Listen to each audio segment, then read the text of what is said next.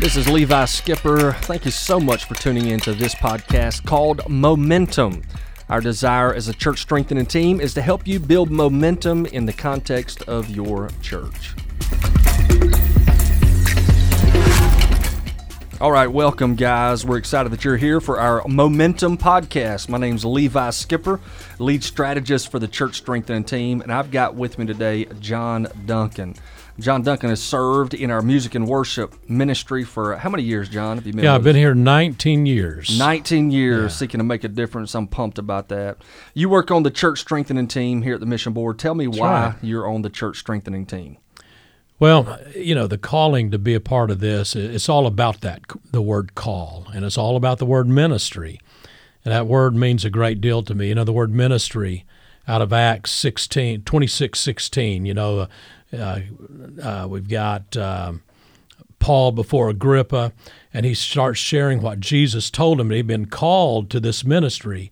And the word ministry is the word huperetus, which means under oarsman, as someone that puts their hands on the oars and puts their back to it to make the ship move forward. And that's, in many ways, that's what I strive to do. That's what, since my calling is about. It's whatever I can do to help things move forward, to gain the kind of momentum we're talking about, where you can move things forward through service and ministry, through the gifts that God gives you. Man, I love that. I love that. Matter of fact, one of the things we're doing with our church strengthening team is we're encouraging individuals to pick up some momentum in the context of their church by focusing on areas where they can really improve. And one of the ways that we want to provide that opportunity for you, if you're listening today, is through our assessment tool. You can take that online, and once you take that assessment tool, it gives an opportunity for you to see areas of opportunity for growth. And as soon as you see those, I know sometimes you're going to take it and maybe music and worship would rise to the top. Maybe that's one area where you could really focus on for growth. So let's say that happens to a church, John, and immediately that church now has a relationship with worship and music. Tell me, what do you guys do to help a church really grow or go to the next level? Well, there's a lot of things that can take place. First of all, I think it'd be good to kind of explain that to assess isn't something that we're trying to root out problems in the life of the church, but it's basically we all need to be open to just kind of assessing where we are, not only where we need improvement, but even where our strengths lie, so that we can enhance that even more, so that we can push that ship forward for the sake of the gospel. And so one of the things that we want to do is come alongside churches through that assessment tool, kind of find out where we might be able to provide even more energy, more resources, more support for those things that are really going well. And if there are some areas that need shored up, well, then maybe we can come alongside as well with that to provide some resources for the church. And a lot of our churches struggle in the area of, for various reasons, as it relates to music. We're not here to try to figure out whether or not you're doing it right or wrong based upon worship styles and these type of things. What we want to do is come alongside and find out what that pastor's wanting to see happen in the life of their church, and then provide some biblical solutions, some things that are theologically sound, but also methodologically accurate and strong in helping that church move forward and gain the momentum we're all looking for. Man, I love that. And one thing that I love about John and his ministry is that he always seeks to build what he's doing upon the foundation of Scripture. Always been very, very encouraging in so many churches' lives. Let me ask you this, John. Let's say you've got a pastor and they're pretty traditional as far as their worship style is concerned, but they want to move a little more towards blended. Are we equipped here to help them actually make that transition? Yeah, but more than just making the transition stylistically, utilizing the gifts that church might already have in place to make it more effective. You know, I believe God builds in churches certain DNAs, and I think through those DNAs we can find giftings by which a church can move forward. The thing is always realize this: a church never is static. It never stays the same. It's always growing and morphing and changing, and that's a healthy sign, not something to reject. But at the same time, we don't want to push people in any particular direction, but if they sense that they're going to go in a direction, we want to make sure that we can come along with some biblical foundations so that we're staying true to the Word that we find in Colossians 3:16 as we relate to music, that it needs to be all about the Word of Christ dwelling in our people richly in wisdom, and that we might teach them by utilizing psalms and hymns and spiritual songs. A lot of times we have a feeling that in some of our churches that hymns that are spoken of in Colossians means what's in that Broadman hymnal or the Baptist hymnal 2008. Hymns is something completely different. It means there are contents of hymns and psalms and spiritual songs, those hymnals, but there's a lot of modern music that God is using to energize and bring joy and celebration, but also bringing a sense of teaching and admonition to the church. So we want to come alongside that and help a church find their way, but also to just make sure that those biblical values are never surrendered for the sake of just trying to mimic another style. Styles need to have purpose behind it. That's good. And so that's why we come alongside, and we do have some of those tools to help a church transition, not only biblically, but in terms of methodology.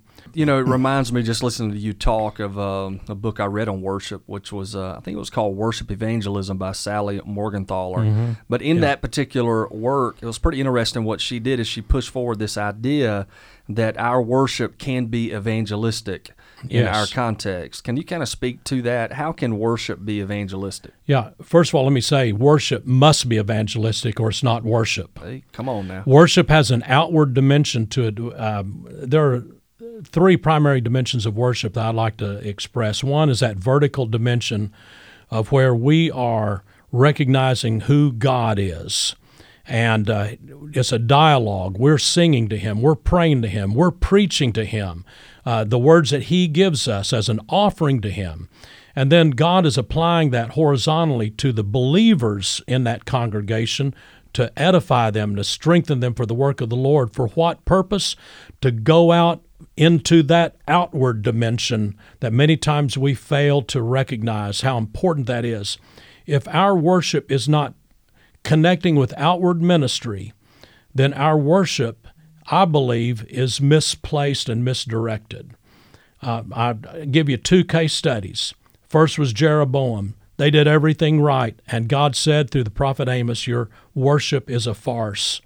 Take away the noise of your music, take away your offerings. I'm not going to have it because there's injustice in the land. No matter what you're doing, it's not connecting to make a difference outside the walls. Hezekiah, on the other hand, did everything wrong. He broke every Levitical rule you could ever imagine when he regathered the people for worship. And God said, that's what I'm after, because He's after the heart. And He's after the sincerity, the authenticity. And it wasn't because he did it wrong that God blessed it. It was because Hezekiah's heart was in the right place. Our worship needs to be authentic, and it must connect with ministry outside the walls before it to be blessed of God, I believe. That's just where I stand. Yeah, that's awesome. And I would say if you're a pastor listening, you just got a 3-point sermon right there on worship, vertical, horizontal, and outward. And great illustrations with Jeroboam and Hezekiah. Man, that's great. Hey, somebody listening to this podcast, let's say that they don't need to take the assessment. They already know. It's like, we need some help in worship and music. So tell me this, like, what steps should they take going forward? So let's say they know what they need. It's like, we need some help here. What do they need to do? What's their next step? Well, I think it's always good to not bypass the assessment tool, because I think that helps us to articulate clearly those areas that are needing help. Even when we think that we really know, and chances are 90% of it will show up, it just helps to bring clarity to it, because when you're looking at the nuance of worship styles, expressions, it's important that you bring as much clarity as possible so you can communicate and hone in on those areas that need the most help. Some of the steps that would take place after they make contact with us, either through the assessment tool or just by going old school. I like a lot of old school stuff. They might just pick up the phone and call me. That's good. Mm-hmm. And I would love that, and I'd love to talk to them. But what we'll do is try to find out where the need can best be met and point them to Keith or to one of the other part-time consultants that'll be out in their area. That hasn't launched yet, but it will be soon. And when it does, all of our regions will have a worship and music part-time consultant that can help them go through the process and find out what tools might be needed to meet the steps. But we will build a plan custom for each church based upon what we see in that assessment and through communication with the pastor, the worship leader, and other leaders. Whether you're part-time or full-time, it doesn't matter. We have help available. Definitely. That's one thing I love about John, just watching his ministry over the years. He spends a lot of time specifically with worship pastors, and I love the reality that you're building something custom to that particular church, because not every church is the same. That's right. Not everybody's in the same place. I know there's some principles that undergird just a strong strategy for worship and music, but yeah, everything is unique to the context. So I want you to know, if you're listening, John and his team, just sharp as tacks, they have the ability to come alongside you and not dictate what you need to do, but help you really navigate change, navigate growth, navigate just your music and worship ministry being strengthened. So I'm grateful that he's on the team. He's doing awesome stuff, and the Lord's been using him for so many years. So listen, if you're paying attention, we desire, as a church strengthening team, to help your church build momentum. That really is our goal. I know you want that just as much as we do, without a doubt. So we want to come alongside you. One of the ways that you can reach out and we can really begin to assist and help you as you serve the Lord in your particular area is just by going to the church assessment. So absolutely huge. And let me tell you, you want to use the Georgia Baptist Mission Board for assistance. We've got some sharp individuals who are serving the Lord here at the Georgia Baptist Mission Board, and they want to help. And I just want to throw out there, too, you can get assessments for your church from other organizations. It's going to cost you literally thousands of dollars. I've heard about this in many particular places. But that's what makes the Georgia Baptist Mission Board a phenomenal option for you, that everything we provide is really at CP level. In other words, it's already taken care of. You're not going to be charged anything. So it's led by some of the best minds in ministry who care about your church in ways that possibly an outside agency can't compete with. Because here's the thing, we want your church to succeed, because when your church succeeds, we all succeed. Amen.